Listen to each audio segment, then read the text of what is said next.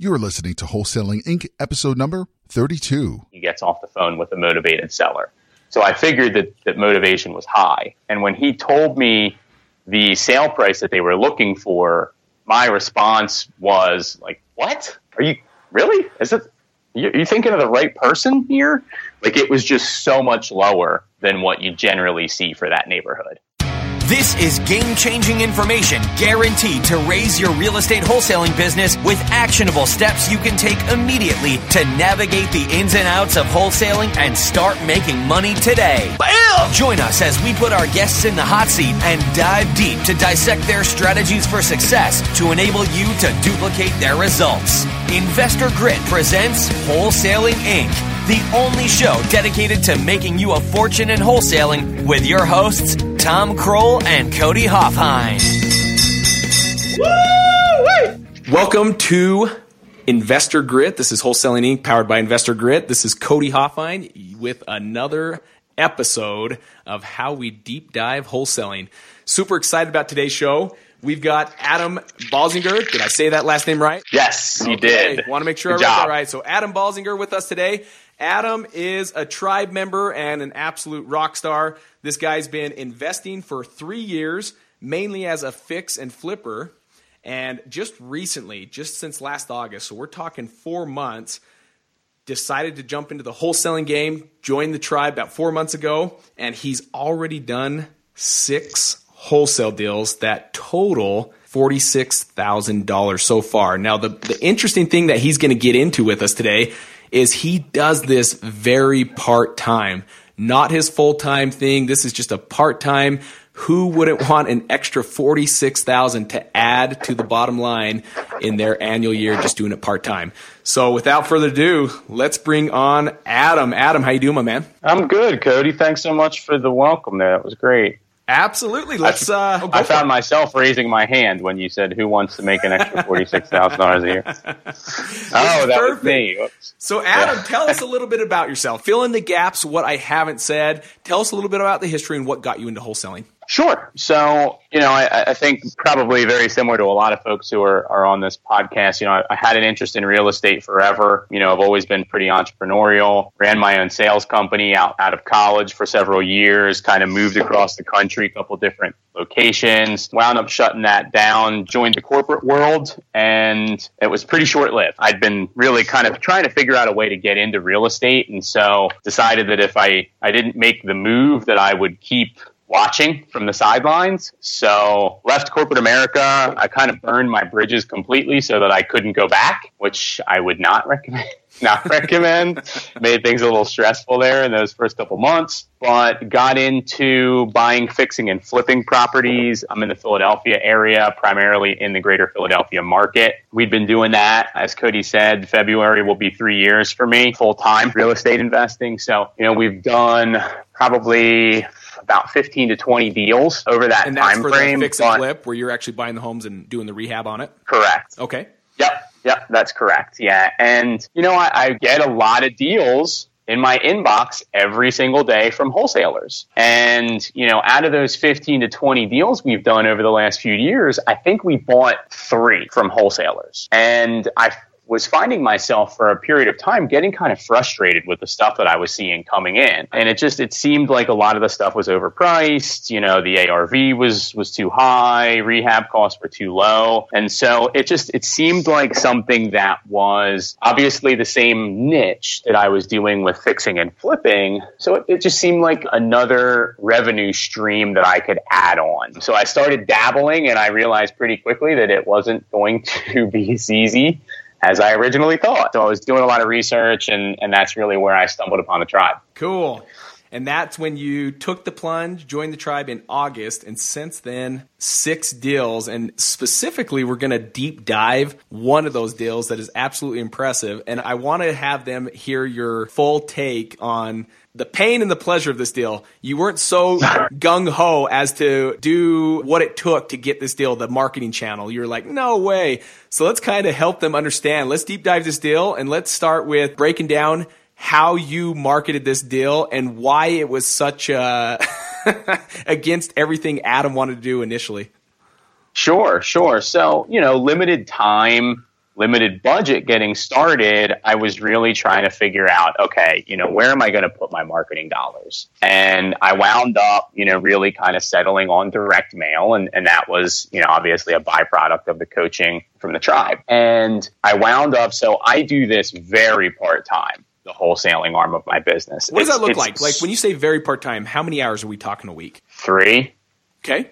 And some of that is actually going to look at stuff. So it's really, I hired a virtual assistant who does a lot of my data entry, market research, all that kinds of stuff. She cost me like $100 a week by the time it all boils down to it. Okay. And then I was having a lot of difficulty getting through all the different material and really being able to dedicate the time I needed. And so I actually recently brought on a business partner, and the business partner kept saying to me, let's do bandit signs, let's do bandit signs, let's do bandit signs. And I'm the biggest contributor to the marketing budget. And I was saying, no, bandit signs are dumb. Who sells their house with a bandit sign? Like, that's ridiculous. And I love this for our new listeners. Real quick, Adam, let me tell them. So Rhino Nation, for those that are new listening, they're like, bandit signs. What the heck is a bandit sign? Bandit signs are those white, like cardboard signs stapled to every telephone pole or at every stoplight or at every exit of like Lowe's or Home Depot or Walmart that say essentially, we buy homes, cash, and a phone number. So is that kind of your message as well? Yeah, we actually used my business partner's name.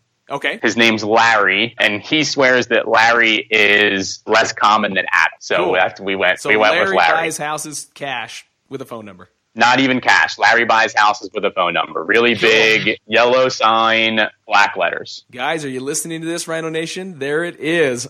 So far with the marketing message. All right, let's see. You didn't want to do this. Keep going. I didn't want to do it at all. But so we bought a bunch of signs. I think we bought about 250. We wound up hanging up the first 100 at the very beginning of December. And do you make these signs yourself, or is this something you're purchasing online? We ordered the signs offline. Okay. What's the website that kind of helps our listeners like, hey, here's where you can get some good signs for a good cost? You know what, Cody? I don't know the answer to that question. My business partner found them. Yeah, because you didn't want to do it in the first place. Because I didn't. Exactly. My response was, if you want to do it so bad, you find the signs. So that was the deal. So I'll help them out a little bit. The ones that we use that is a good one is dirtcheapsigns.com. I'm sure it was something close to that. If Perfect. It wasn't Dirt Cheap Signs, it could have been Bandit Signs Made Easy or something along those lines. Cool. All right, let's keep going. Let's deep dive. So when we got the signs, the next question was, okay, how are we getting them all put up? And, neither one of us had the time to be able to drive around and do that. So we actually found somebody on Craigslist to go and hang the signs for us. So I got together with my business partner, and we, based on areas that are moving quickly in the Philadelphia market, we sat down with a map and literally mapped out 100 places around Philadelphia where we wanted the signs to be hung. I'm talking intersection, which side of the street, which direction we wanted the sign facing, and it was all based on the areas that experience a lot of traffic. We then shared that list with our sign hanger, and the deal was, we will pay you $2 a sign, but I need a picture of every single sign that's been hung in order for you to get paid for it. Brilliant. $200 to hang 100 signs, plus he's taking pictures and sending them by text probably to let you know, hey, this has been done, this has been done, this has been done. Yep, and the deal was I have to have one of the street signs in the sign. Otherwise, he could have hung them anywhere, and just sent me a picture of a sign. Perfect. So it took him about 3 days to get them all up because they were north, south, east, west. I mean, you name it. It was all over, Philadelphia proper. And I would say within 2 days of him hanging the signs in this one pocket of Philadelphia, we got a phone call and we got a voicemail from a distressed seller by the name of Clara. And that is the deal that we're actually talking about. Okay.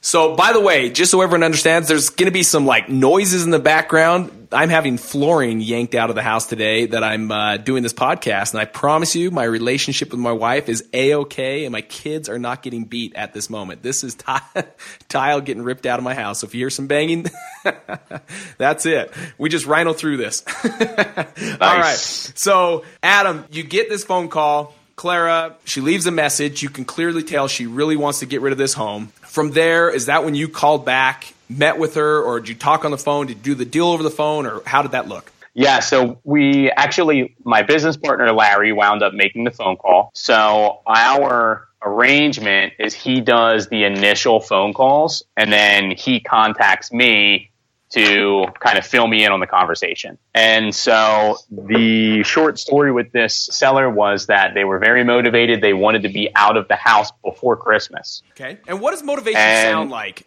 Like, what is it that you could tell, or Larry could tell, like, instantly, like, there's some motivation here because she said this. What does that sound like? So in terms of what gave it away for Larry, I can't speak to that 100%, but what gave it away for me, and you can relate to this, I'm sure, Cody, is when you ask the motivated seller, hey, what is it that you need, or what's the least amount that you'll take to sell this property? And it was the dollar figure that they were looking for that screamed motivated seller to me. When my business partner, Larry, called me and said, hey, he normally doesn't even call me when he gets off the phone with a motivated seller.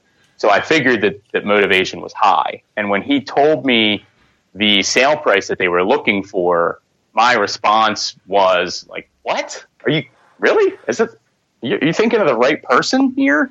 Like, it was just so much lower than what you generally see for that neighborhood. Okay. So that was really what screamed it to me. And the short time frame. We had heard from them probably around the 4th or the 5th of the month, and they wanted to be out before Christmas. Okay. So really those quick, two things, something where a traditional real estate sale couldn't even have taken place, quite frankly. Not a chance. It may take 30, right. 45, 2 months, 3 months, 6 months.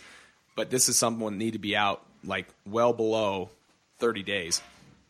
Yes. Yeah, basically 20 days they were trying to be out. Okay. From when they contacted us. So we decided to just, instead of going and checking out the property, we knew just based on the dollar amount that they shared with us that it was a deal no matter what kind of condition the property was in. Okay. So we said, hey, instead of going and, taking a look at it, so on and so forth, let's just go ahead and go meet them and lock it up. And so that's exactly what we wound up doing. Okay. So met with them, put the home under contract.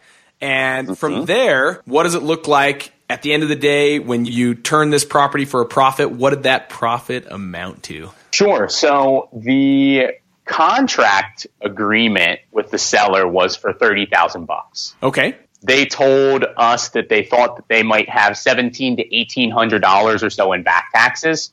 So we knew that there were going to be some other things that were going to come up. So we just assumed, okay, we'll be winding up paying $35 to like $38,000 for the property. Then, so we turned around that property. We figured that we could push somewhere in the $70,000 to $80,000 sale price. Okay. So we went ahead right away, put the marketing material together, and then shot out an email to our buyers list. Now, I've been building that buyers list. It's nothing spectacular. I just added somebody to my buyers list earlier today. I have 86 buyers on my buyers list. But one of them buys all over the city. They're performers. They've actually purchased another 1 or 2 properties from us before. So we knew that our time frame was pretty short. We knew that it might be a challenge around the holidays. So we shot out the mass email and then just called this particular buyer and said, hey, I got something for you. Here's the address. Here's the lockbox code. Go take a look. And within 2 to 3 days of us locking it up with the seller, we had the contract in place with the buyer who was going to buy it from us. Perfect. What did that look like? So it was $70,000 cash purchase price. And, we did it. We wound up actually settling on the 30th. We were aiming for right before Christmas, but there were some title delays. And actually, we wound up having to go back to the buyer because that $1,700 or so, they thought in back taxes, they actually owed $16,000 in a combination of back taxes, judgments, and nuisance liens, municipal liens, unpaid water bills, so on and so forth. So we actually went back to the seller and negotiated, because the original conversation was we were going to take care of anything that came up, and they were going to be able to walk with 30,000. But we went back to them and said, look, you told us it was 2,000. Now it's 16. That's a big difference. And so we just wound up splitting it down the middle.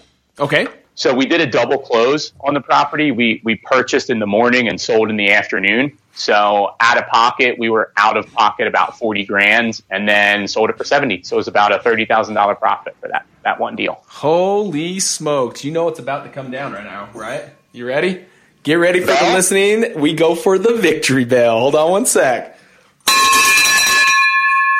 Woo! My man Adam goes out, puts a home under contract at $30,000, comes up with after title search, they find out there's a lot of fees attached to it, goes back, negotiates, and sits down with the seller, ultimately able to move this property. He's into it $40,000, and then moves it to a cash buyer, an investor, that's going to do the rehab on it, and buys it for $70,000.